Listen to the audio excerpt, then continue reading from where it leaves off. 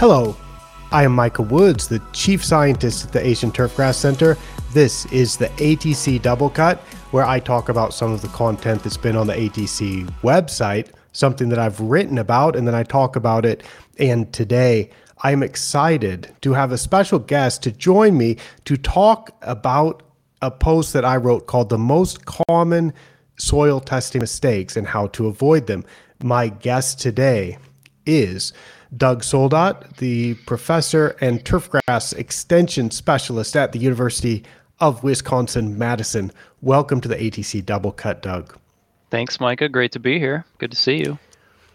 It is good to see you. It's been a couple of months. We met earlier this summer in Copenhagen, Denmark, at the International Turfgrass Research Conference. And we talked about this kind of stuff because every time we meet, we often talk about turfgrass nutrition and soil testing. And in fact, you joined me on the ATC Office Hours episode earlier this year when we talked about tissue testing, which maybe we'll talk about a little bit today. But I thought it would be great to talk about soil testing because I was looking through my website, which has a lot of posts on it.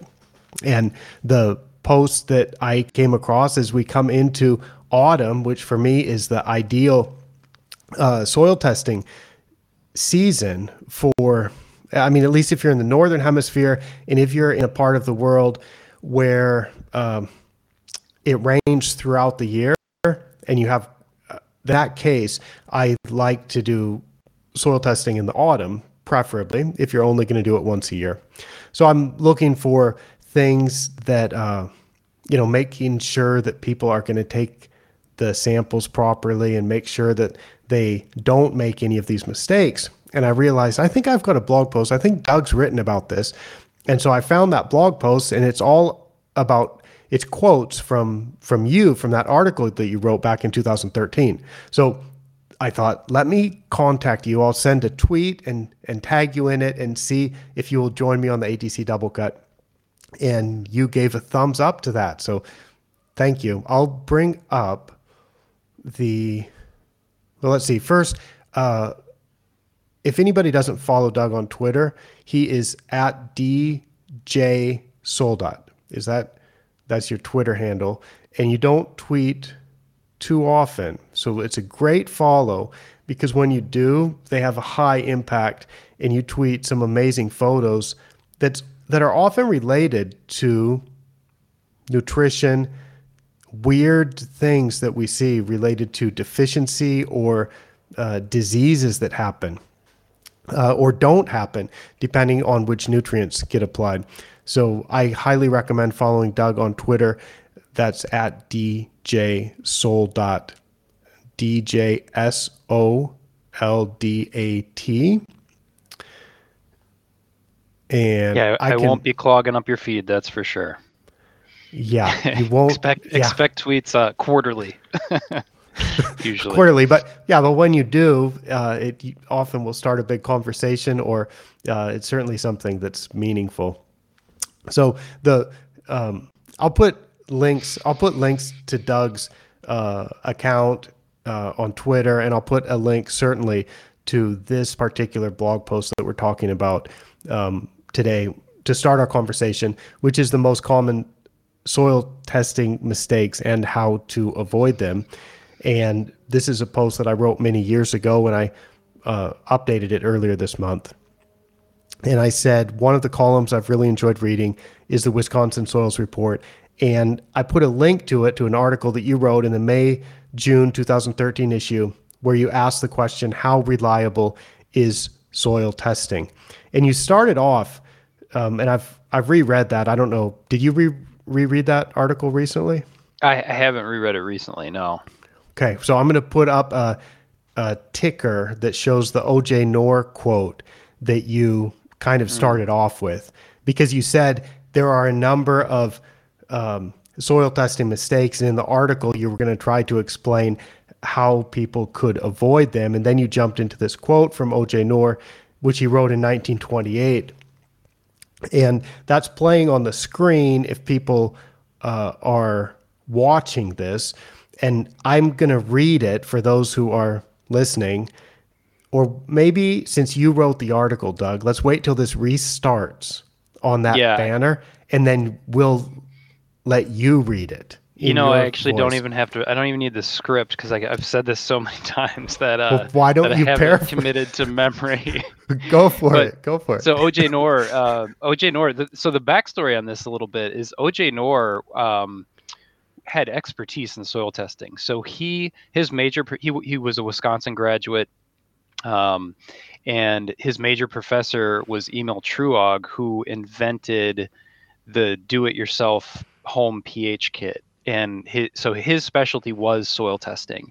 And there was at one point there was a soil test called the Noor extractant. So OJ Noor had his own soil test extractant. So this is somebody that knew a lot about soil testing. He was also the director of the Wisconsin State Soil Testing Lab. So this quote says that there's a tendency to place too much emphasis on the value of soil testing, coming from the person that studies soil testing. And he says this is true of everybody. So technical workers, salespeople, and then he says back in 1928, these methods have a promising future. So he saw the potential in it, but presently the usefulness is limited by imperfect methods, meaning extractants, and for a lack of definite correlation with field experience, which is a mouthful, but basically means you need to have good research data to interpret those numbers. And at that time, he wasn't confident in the research calibration. So there's two aspects to it. Is the extractant telling you something meaningful? And at that time, OJ said no, and that's partly why he developed his own extractant to try to improve that. And the second part is soil tests are only as good as the data that you have behind them. So a lot of times when I talk about soil testing, we say, well, let's take a look. That was 1928. Where are we in 2022?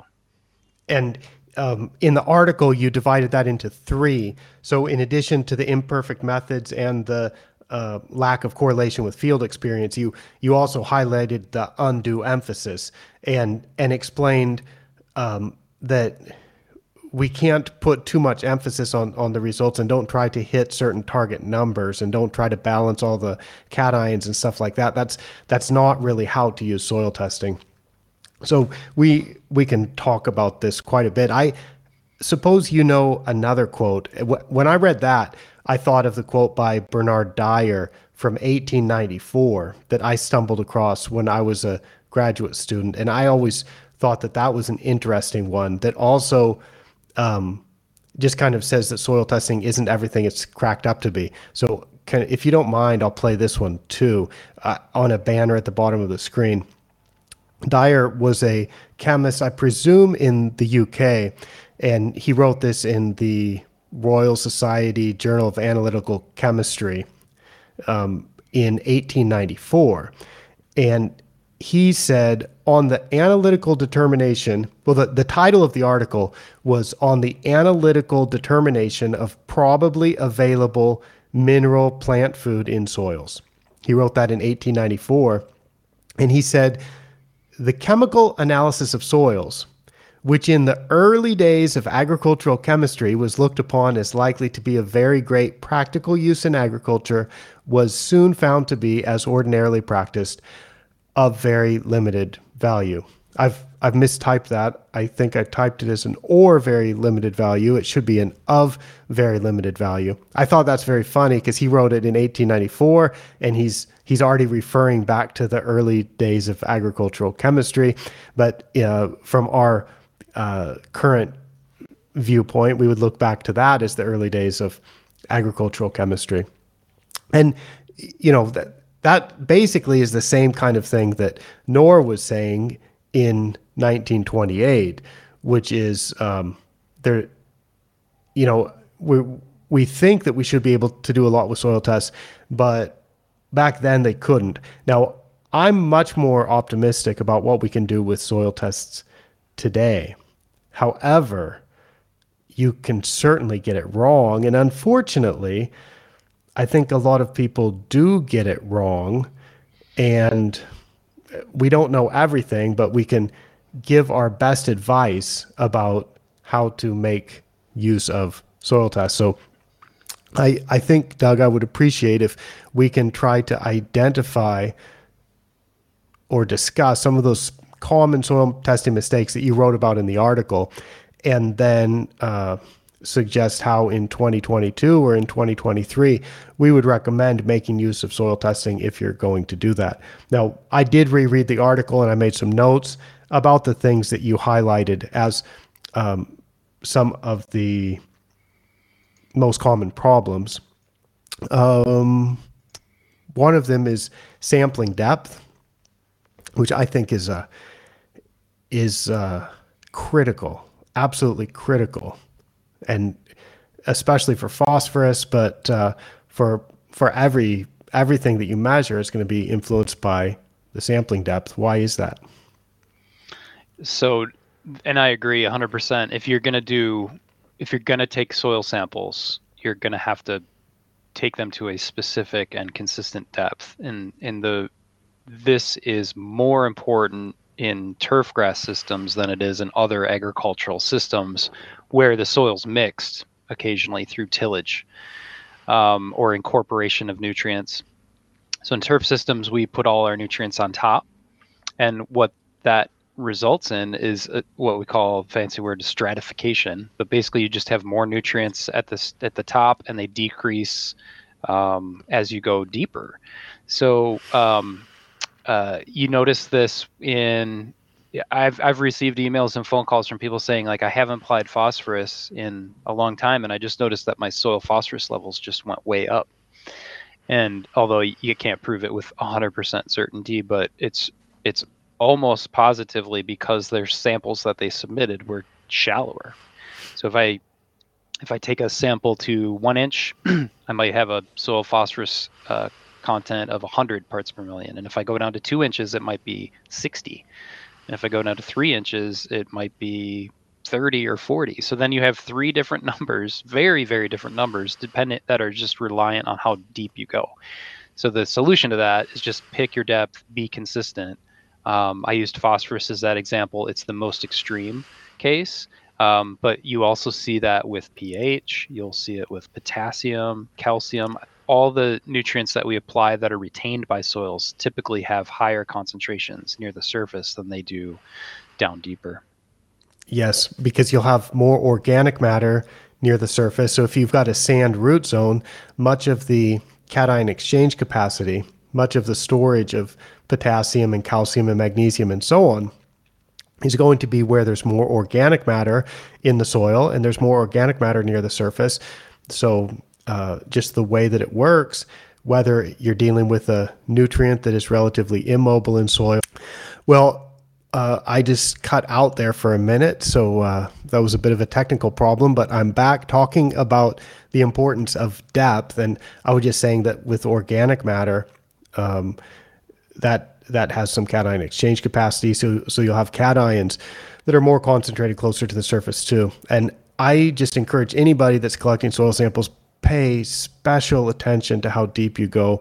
I can't really overstate how important that is, because the idea of soil testing is to identify deficiencies or to make fertilizer recommendations. And we want to make use of the numbers. And if we're going to make use of the numbers, it's essential that we have as accurate results as possible. So Micah, how do you choose that depth? I stick to 10 centimeters, which is 4 inches, which is the number that I like for convenience, and because I think for a lot of turf grass sites that is a depth where you have roots. Okay, so I know, like in New Zealand, it's standard to use 7.5 centimeters. So if I was in New Zealand and, their calibration work is done on 7.5 centimeter depths and everybody else is doing it 7.5 centimeter depths. So if you're in a part of the world where everybody's using a different depth and you have data that's calibrated to that depth, then I recommend that's a good reason to use that other depth. Right. If you're in a particular state and your state laboratory tells you, please do it at 6 inches, and that's what you're supposed to do, and you're using that lab, then that would be another good reason to do something like 6 inches, which would be 15 centimeters. But if otherwise, like we did MLSN based on 10 centimeters, 4 inches, and it's a number that I like. And some people say their roots never get that deep, and I say, but yeah, but maybe they could. Let's be aspirational. So, I I like it, and it's convenient because it forms in 1 square meter to 10 centimeter depth. That's 100 liters, which is convenient for a number of things. But certainly, you just multiply the bulk density times 100, and now you know exactly what the mass is. So you can. It's nice to do the math when you have a 10 centimeter depth also. What do you recommend? In the article, I think you said 3 or 4 inches, or 4 or 5, something like that. But Yeah, we do a lot of our research that we've done has been on 7.5 centimeters or 3 inches. And I think our soil testing lab will say 4 to 6 inches, which is 10 to 15 centimeters. So you're going to find variability. But I think the most important thing is that you pick a convention, 7.5, 10, 15, whichever you feel is most applicable, and just make sure you keep that consistent. Don't do 3 one year and 4 next year, or 7.5 centimeters one year and 10 centimeters next year. Just pick your depth. I've a good tip I've heard from practitioners is that they actually put a stopper on the soil test. So it's your green sampler, it cannot go deeper than 10 centimeters, for example. So you push it into that stop. They have a lot of probes have marks on them. The marks are hard to see. If you put a Sharpie on there, it'll wear off. I've used a piece of duct tape before, but have a robust system so that you can be consistent with your sampling depth. yes, I think we cannot overemphasize that enough. That's really key. Now, the one thing I would say is if you've been sampling to 2 inches and you don't, but your roots are down to 4 inches, or if you've been sampling to a foot, like if you think you've been doing it a little bit less than ideal in the past, you can just change. At some point, you could change to a reasonable depth and just going forward sample it at a proper depth. But because I'm sure there's some people out there sampling to 8 inches or something that maybe that would not be ideal. But basically, yeah, pick a number and stick to it. So you also recommended sticking with the same lab, and that is very important because what you mean by lab basically is extraction method, because people don't understand how many different extraction methods there are around the world, and different labs do different extraction methods. So if you send your sample to a lab in New York or something, they may use sodium acetate to extract your potassium or extract your phosphorus or something. But then if you send it to Brookside Labs, you're using Malic 3, which is not sodium acetate, and you'll get a completely different number. And that's the issue when you send samples to different labs and you don't really specify what extraction methods will be used. Yeah, that's correct. So the idea is if you're sending to the same lab, then the numbers are comparable, which goes back to why we were emphasizing the sampling depth being so important, because we want to compare the results over time, which we will talk about why that is so useful a little bit later, I think. There's even another layer to sticking with the same lab. So let's say there's 2 labs that use the Malic 3 extraction. I would still prefer that you stick with the same lab that's doing that Malic 3 extraction that you've done for years, because believe it or not, there are slight differences in how those samples are processed. And for example, you can analyze the phosphorus content using a machine called ICP, or you can do another method called colorimetric, and they're going to give you slightly different results.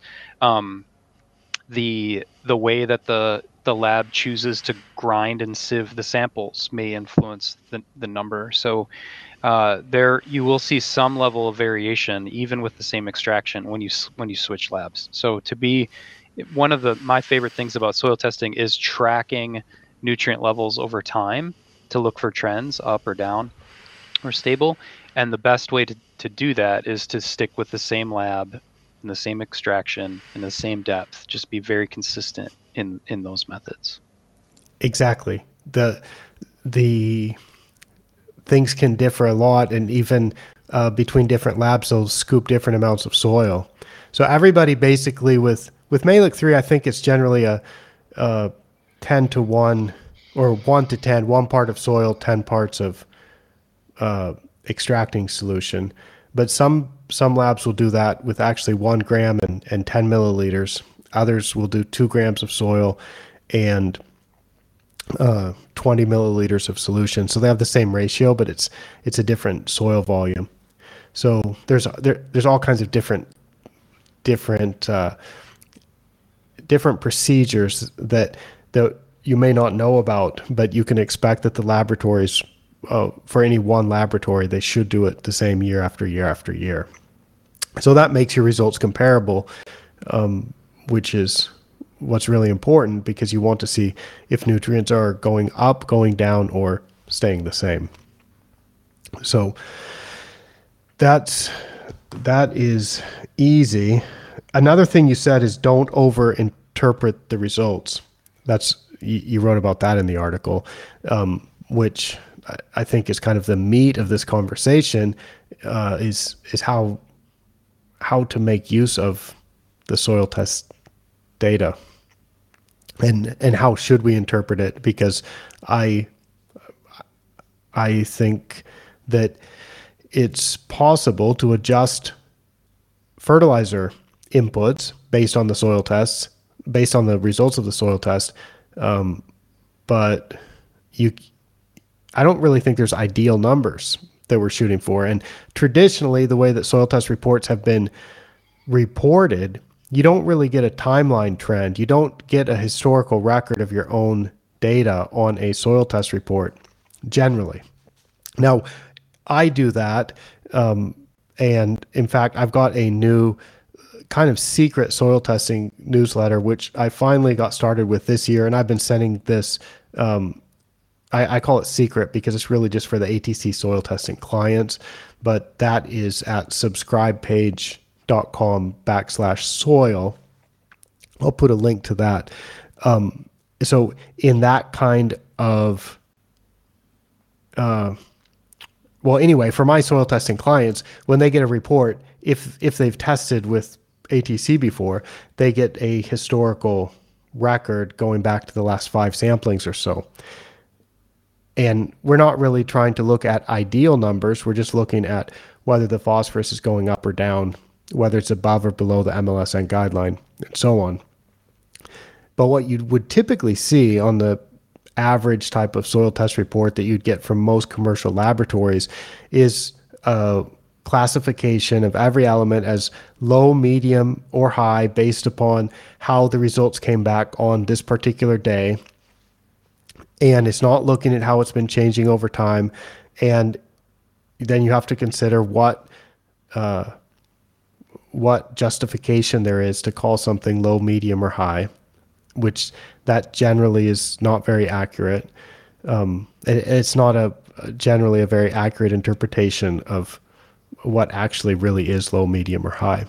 So I think you can sample perfectly, and you can send consistently to the same lab over and over. But if you overinterpret the results based on your grass being fine, but you're going to believe that you're low in something or high in something, and that might be a problem, just based on looking at a report, that I think that's what you mean when you say don't overinterpret the results. Right. Yeah, the GCSAA did a series of surveys about resource use, and one was fertilizer use, and they asked respondents to answer a series of questions and then report their nutrient use. And one of the things that stood out to me on that report was that people that soil test use more nutrients than people that don't soil test. And the irony is, in the educational world, we have a lot of cute phrases like "don't guess, soil test," or soil testing is responsible. It's a responsible practice for minimizing nutrient use. So the idea that don't apply something you don't need. So how can it be that the people that soil test actually apply significantly more nutrients than people that don't soil test? That should be completely backwards. And the reason for that is the interpretations are bad or based on irrelevant data. So the point of soil testing or the interpretations, if you're low, medium, and high, is how likely you are to get a growth response to an application. Or it might be how likely are you to achieve a return on investment for that phosphorus or potassium application. And those concepts were developed in agriculture. They basically don't apply to turfgrass. And the soil testing guidelines that many people use are usually derived directly from agricultural production. Now, that's not always the case, but that is where things started.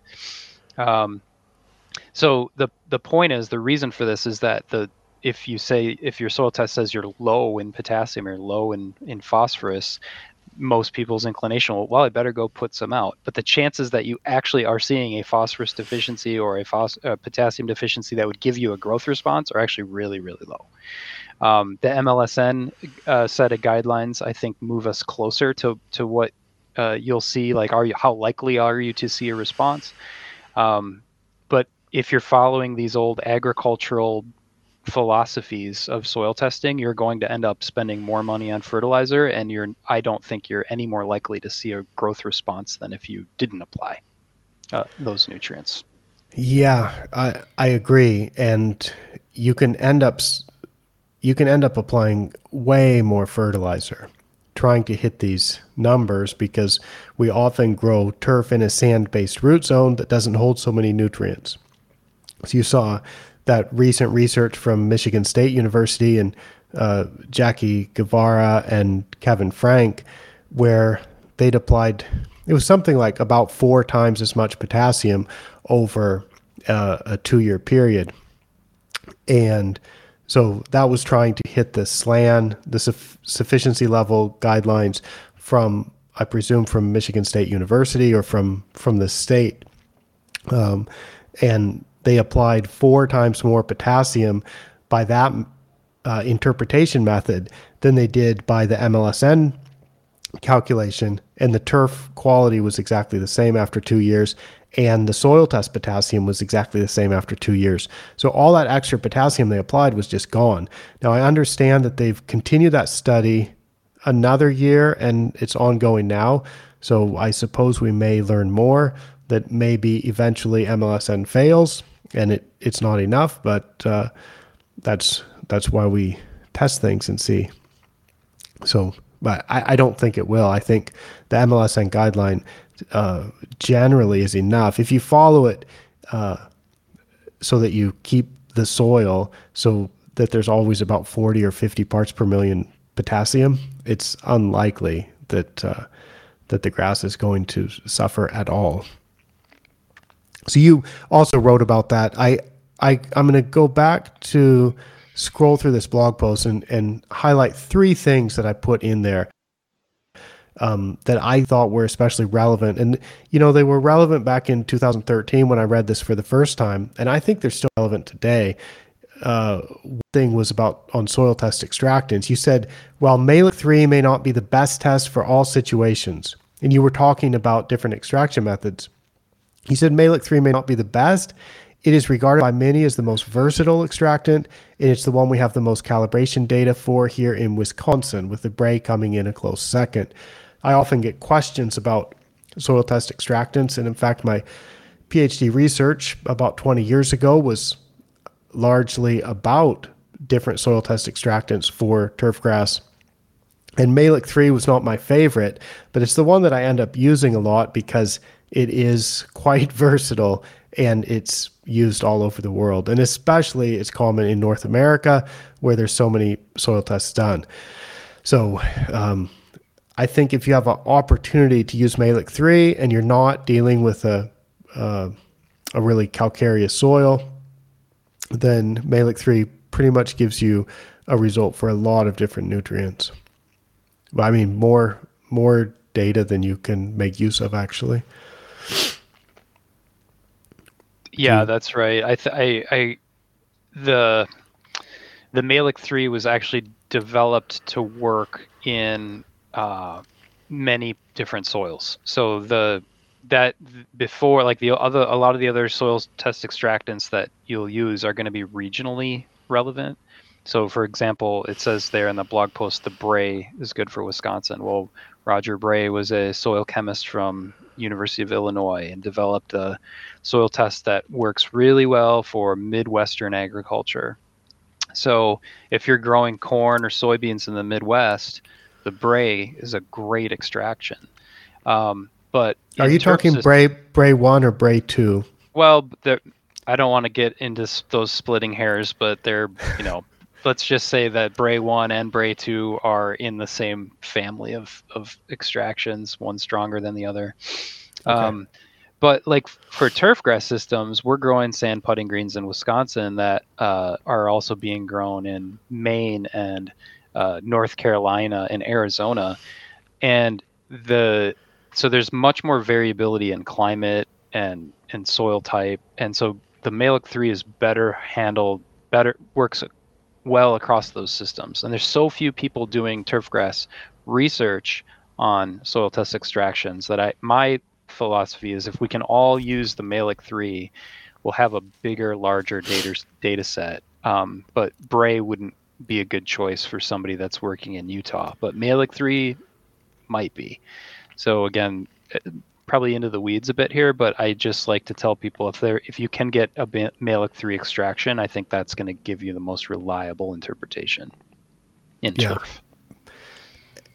It is a nice test that works well across a wide range of soil pH, which is the main gradient that we would be looking at. It works well across a wide range of soil types. And when we get the numbers back from a Malic 3 test, we generally would look at those numbers and you kind of know what you're looking at. And it's very rare that I would get a number back from a Malic 3 test and think, that's crazy. Yeah, but with some other tests, I often don't even know what I'm looking at, and I have to consult various types of extension publications or some obscure literature of tests that people have done to compare a less common test to something that's more standard. So, Malic 3 is nice. And then another quote from you, which I've used many times when I've given presentations to explain why soil test calibration is never going to be done. You wrote that turfgrass researchers continue to improve the soil testing recommendations, but that type of research, and by that you mean calibration research, basically. You said that type of research is time-consuming and expensive. It is also worth noting that every time a researcher conducts one of these calibration studies, they tend to find that the levels required are lower than what we previously thought, meaning that when you got a low potassium on your last soil test report, it might turn out that that classification would be optimum potassium down the road. And I've used that quote many times to say that, especially the part where it says that type of research is time-consuming and expensive. And I go on to say that it's specific to a particular grass species growing at a particular geographic location or climate in a specific soil type. And then you mentioned the broad geographic range of turfgrass, and you've got grasses growing on different continents.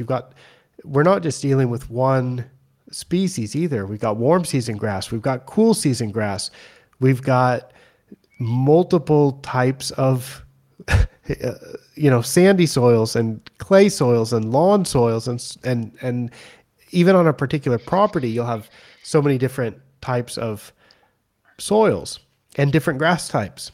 So what I always say is all this calibration work that people seem to want, it's never going to happen. It's way too expensive, and it's just It's impossible. So you can't really calibrate soil tests for turf grass the way that soil tests are tried to be calibrated for rice or for corn or for wheat or for other agricultural crops. And because of that, we need an alternative. And that goes on to the next quote where you said you recommend that you compare your results with Pace Turf's minimum levels for sustainable nutrition, or MLSN, and you put a link to that. And the minimum levels published by PACE are drastically lower than many traditional soil test interpretations and likely more accurate. Now, you wrote that back in 2013 when MLSN was just about a year. It was relatively new. It was just introduced. Since then, we've updated it once, and we have lots more research since then that shows that you're pretty safe to be below MLSN, certainly with potassium and phosphorus in some cases, certainly with bent grass. But you'd think that MLSN is still a pretty safe recommendation, and it gets away from trying to hit these target levels that are based on calibration work that has not been done for turfgrass and will never be done for turfgrass. So that's the more I work with MLSN, the more the logic just makes a lot of sense to me because it's quite easy to use. Right. Yeah, I think the MLSN is one of the best data sets we have for making informed decisions about what to do about a soil test report. Things that, I like to talk about if people are wanting to be more precise with their let's use phosphorus example, with their phosphorus applications. I just recommend not applying it until you see purple. So phosphorus is a very visual deficiency, and it's very sensitive. So I compare it to a light switch often, where if you have adequate phosphorus, the lights are on and things are functioning perfectly, great brightness. And then once you drop below a threshold, the lights turn off, the grass goes purple, and it grows slowly. It doesn't die. It's not. I think people, when I recommend this, they say you're crazy. Your job isn't on the line. It's a very subtle, darkish, purplish coloration, slower growth, not dead at all. I can have a purple-looking plot for years and years and still maintain density on it. So when I do this on my research station, I let it go until it turns purple. Then I take a soil sample and then send it off. And often the Malic 3 phosphorus level in the top 7.5 centimeters is in the single digits. The MLSN, Mike, I think is maybe 21 parts per million.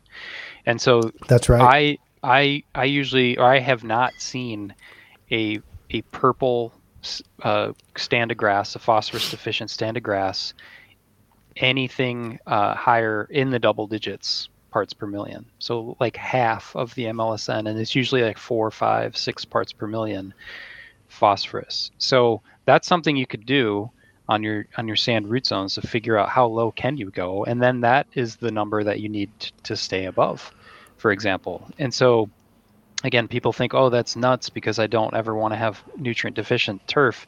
You have nutrient deficient turf right now. It's just nitrogen deficient.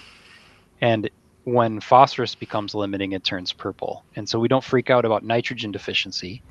Can you just explain for people who aren't making the connection about why their turf is nitrogen deficient? Can you just explain that? Yeah, it's growth limited, right?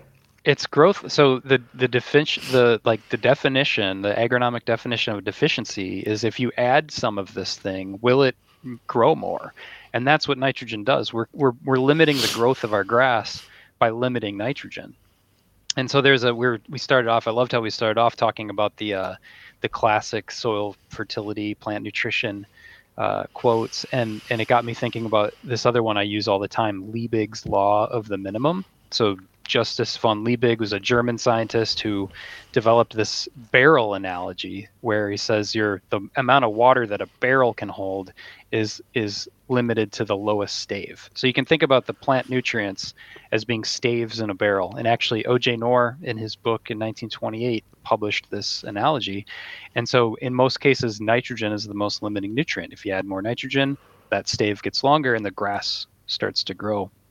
And the reason we don't see as many nutrient deficiencies in turfgrass systems as we do in agriculture is because we are limiting our grass already by limiting nitrogen. That means we can get by with even lower levels of the other nutrients.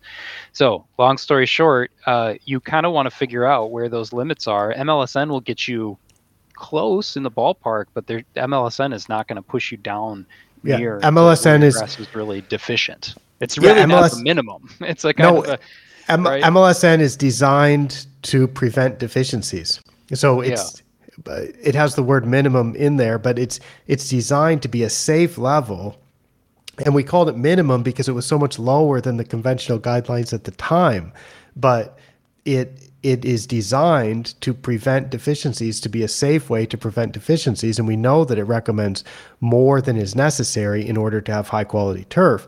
But because there's no alternative other than kind of figure it out for yourself, and wait until you see a deficiency, that if you just want to put it on cruise control, you can just make sure that you let the soil drop down to somewhere near the MLSN guideline and then just supply the fertilizer to keep it at or above that level. Right.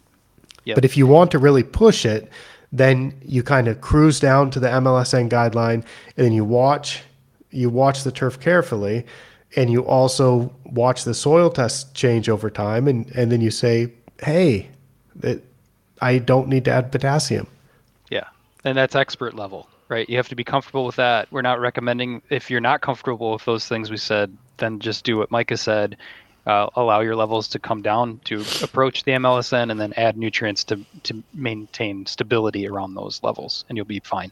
One of the arguments I heard against MLSN from a superintendent speaking at a conference I was at gave this analogy. Said, hey, I flew here in a plane and I didn't, I hope my plane didn't have the minimum amount of fuel to get here. And everybody laughs and says, oh yeah, that's why we shouldn't use MLSN, because it's getting too close to dangerous.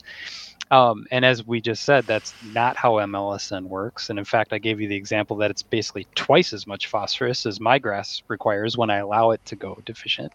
But I told that story to somebody who was a pilot, and they laughed because he said, that analogy is actually perfect, because that's how they do calculate adding fuel to planes. So they calculate a safe amount, and if you have too much fuel, that's bad too. So they optimize and I'm not repeating this as well as the pilot did. The pilot said MLSN is a great analogy of how they actually pick the right amount of fuel to put in a plane for a trip.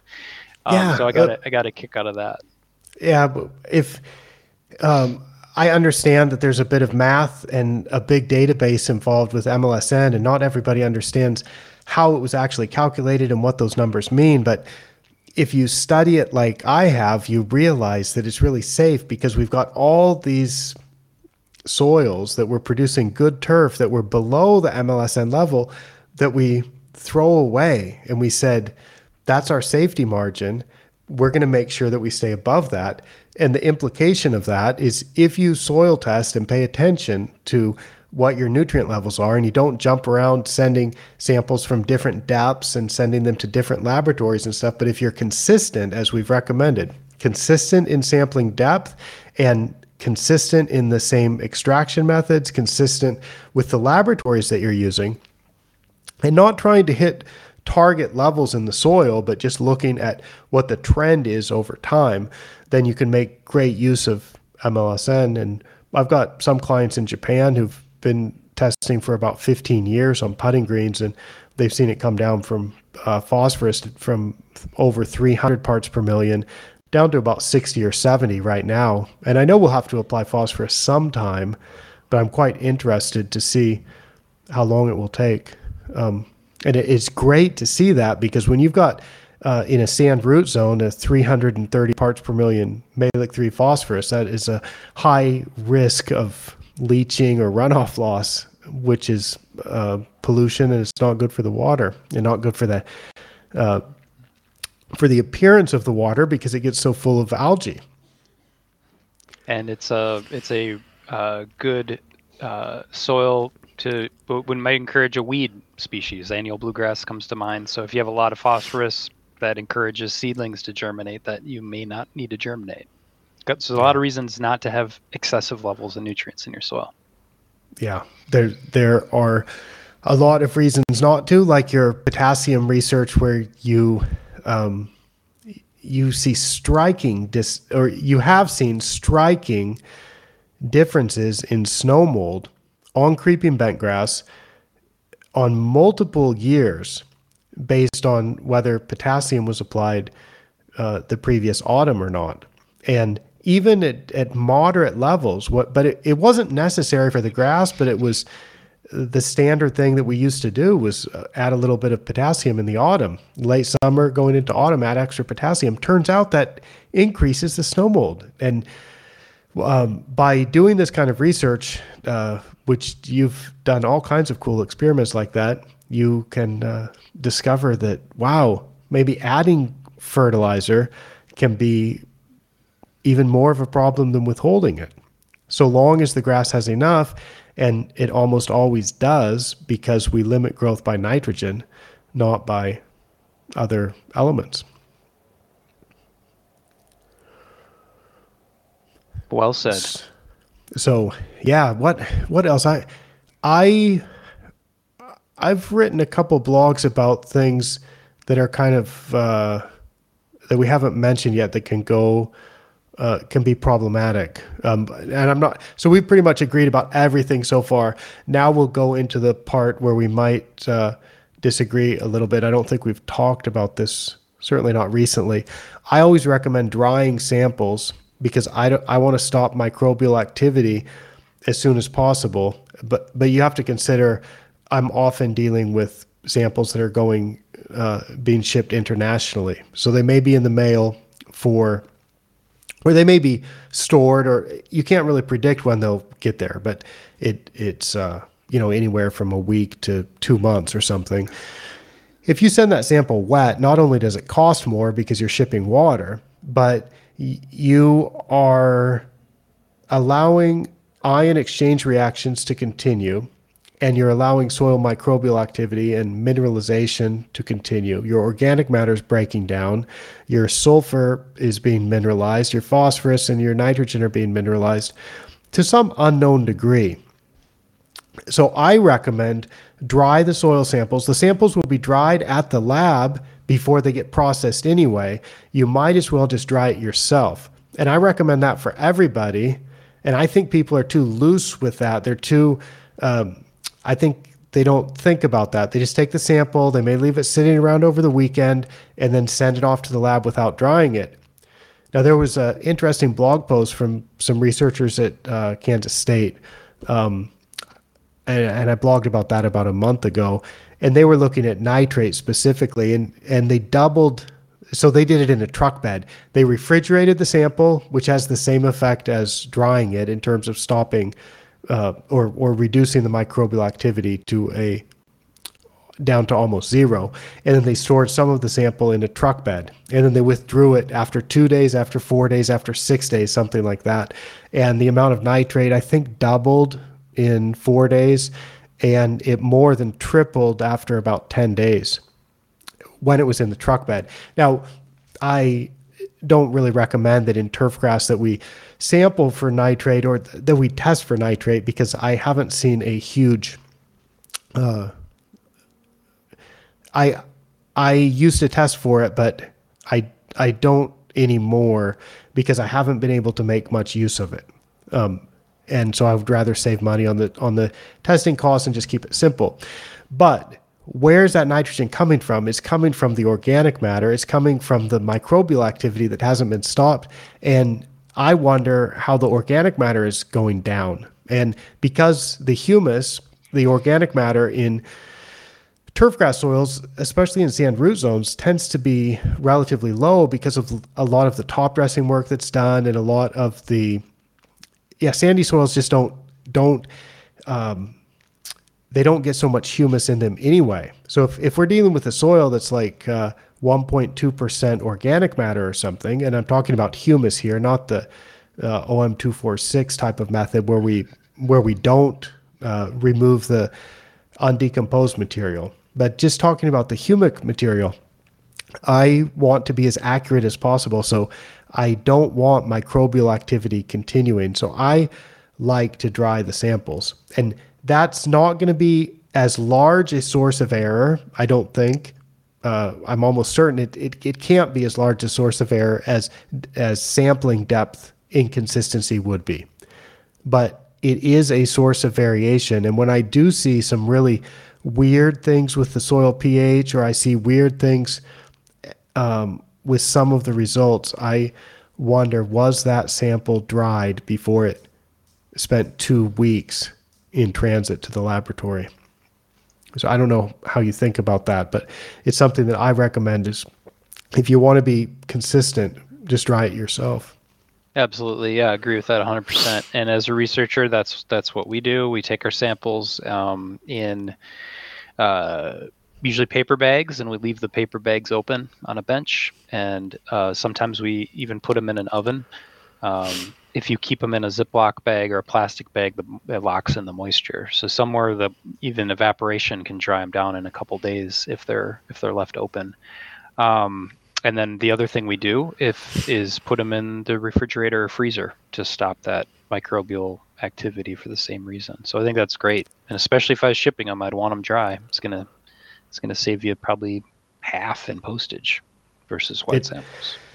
Yeah, and it saves you a lot of worry. It certainly gives you a lot of peace of mind knowing that when you shipped it to the laboratory, when it left your hands, it was already dry. There was no microbial activity, and there was no more ion exchange. Because as you get different soil water content, some of the ion exchange reactions, whether it's divalent cations or monovalent cations, the exchange happens a little bit differently. And I just always worry about that when I see weird results. And so I really encourage people to take the 2 or 3 extra days to just dry your samples before you send them off. And then the other thing that can go way, way wrong is just in the way that the spatial sampling, right? What consists of a representative sample? And I don't think that we can really explore that in the time that we have left in as much detail as it deserves. But there's 2 ways that you can do it. One is to take a representative sample that involves a lot of subsamples. And this is the standard method. This is what's recommended, is take a bucket. And most universities for turfgrass, the fact sheet about how you're supposed to take a soil sample, it says take 12 or more subsamples, put them into a bucket. So we assume that you've taken all of these at the specified depth. So that's going to be a minimum of 12 samples from the area that you're testing, which might be, if it's on a golf course, we'll say it's green number 1. If it's a football field, we'll say it's from all over the football field. If it's a home lawn, we'll say it's from the lawn. You've taken 12 subsamples at minimum. You're supposed to put them in the bucket.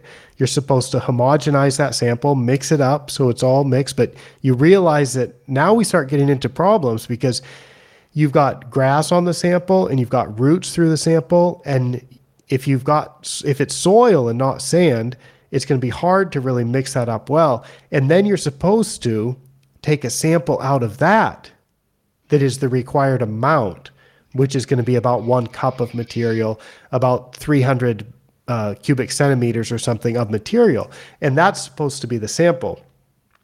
I think there's a systematic error involved with that because people are not consistent about doing that. And so that's the standard method, which I've just described. It's also quite time consuming.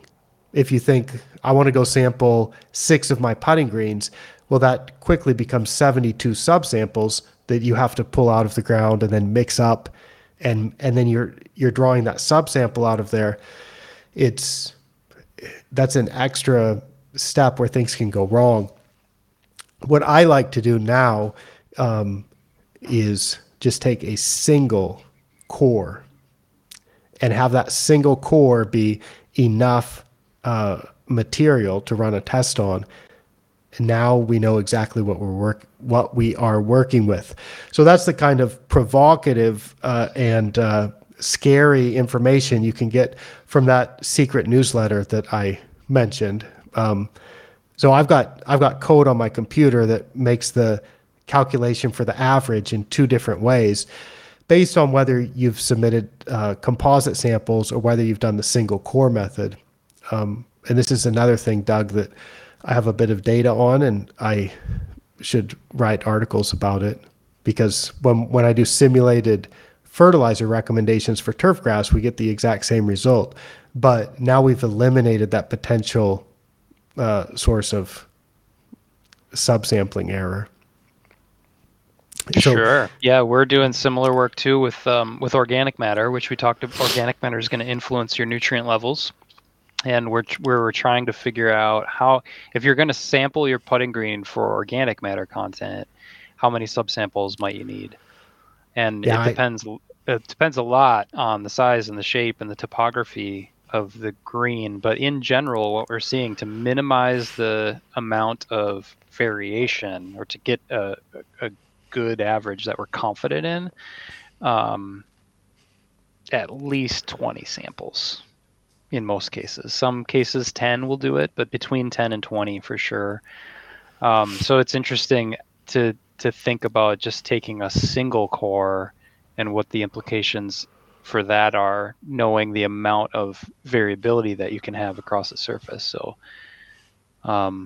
yeah, there's a lot to think about there. yeah, there's a lot to think of, and this should be quite a controversial topic, because you can make a really strong argument against what I'm suggesting is a possible way to do it. So for organic matter testing, for the OM246 testing, I still recommend taking multiple samples.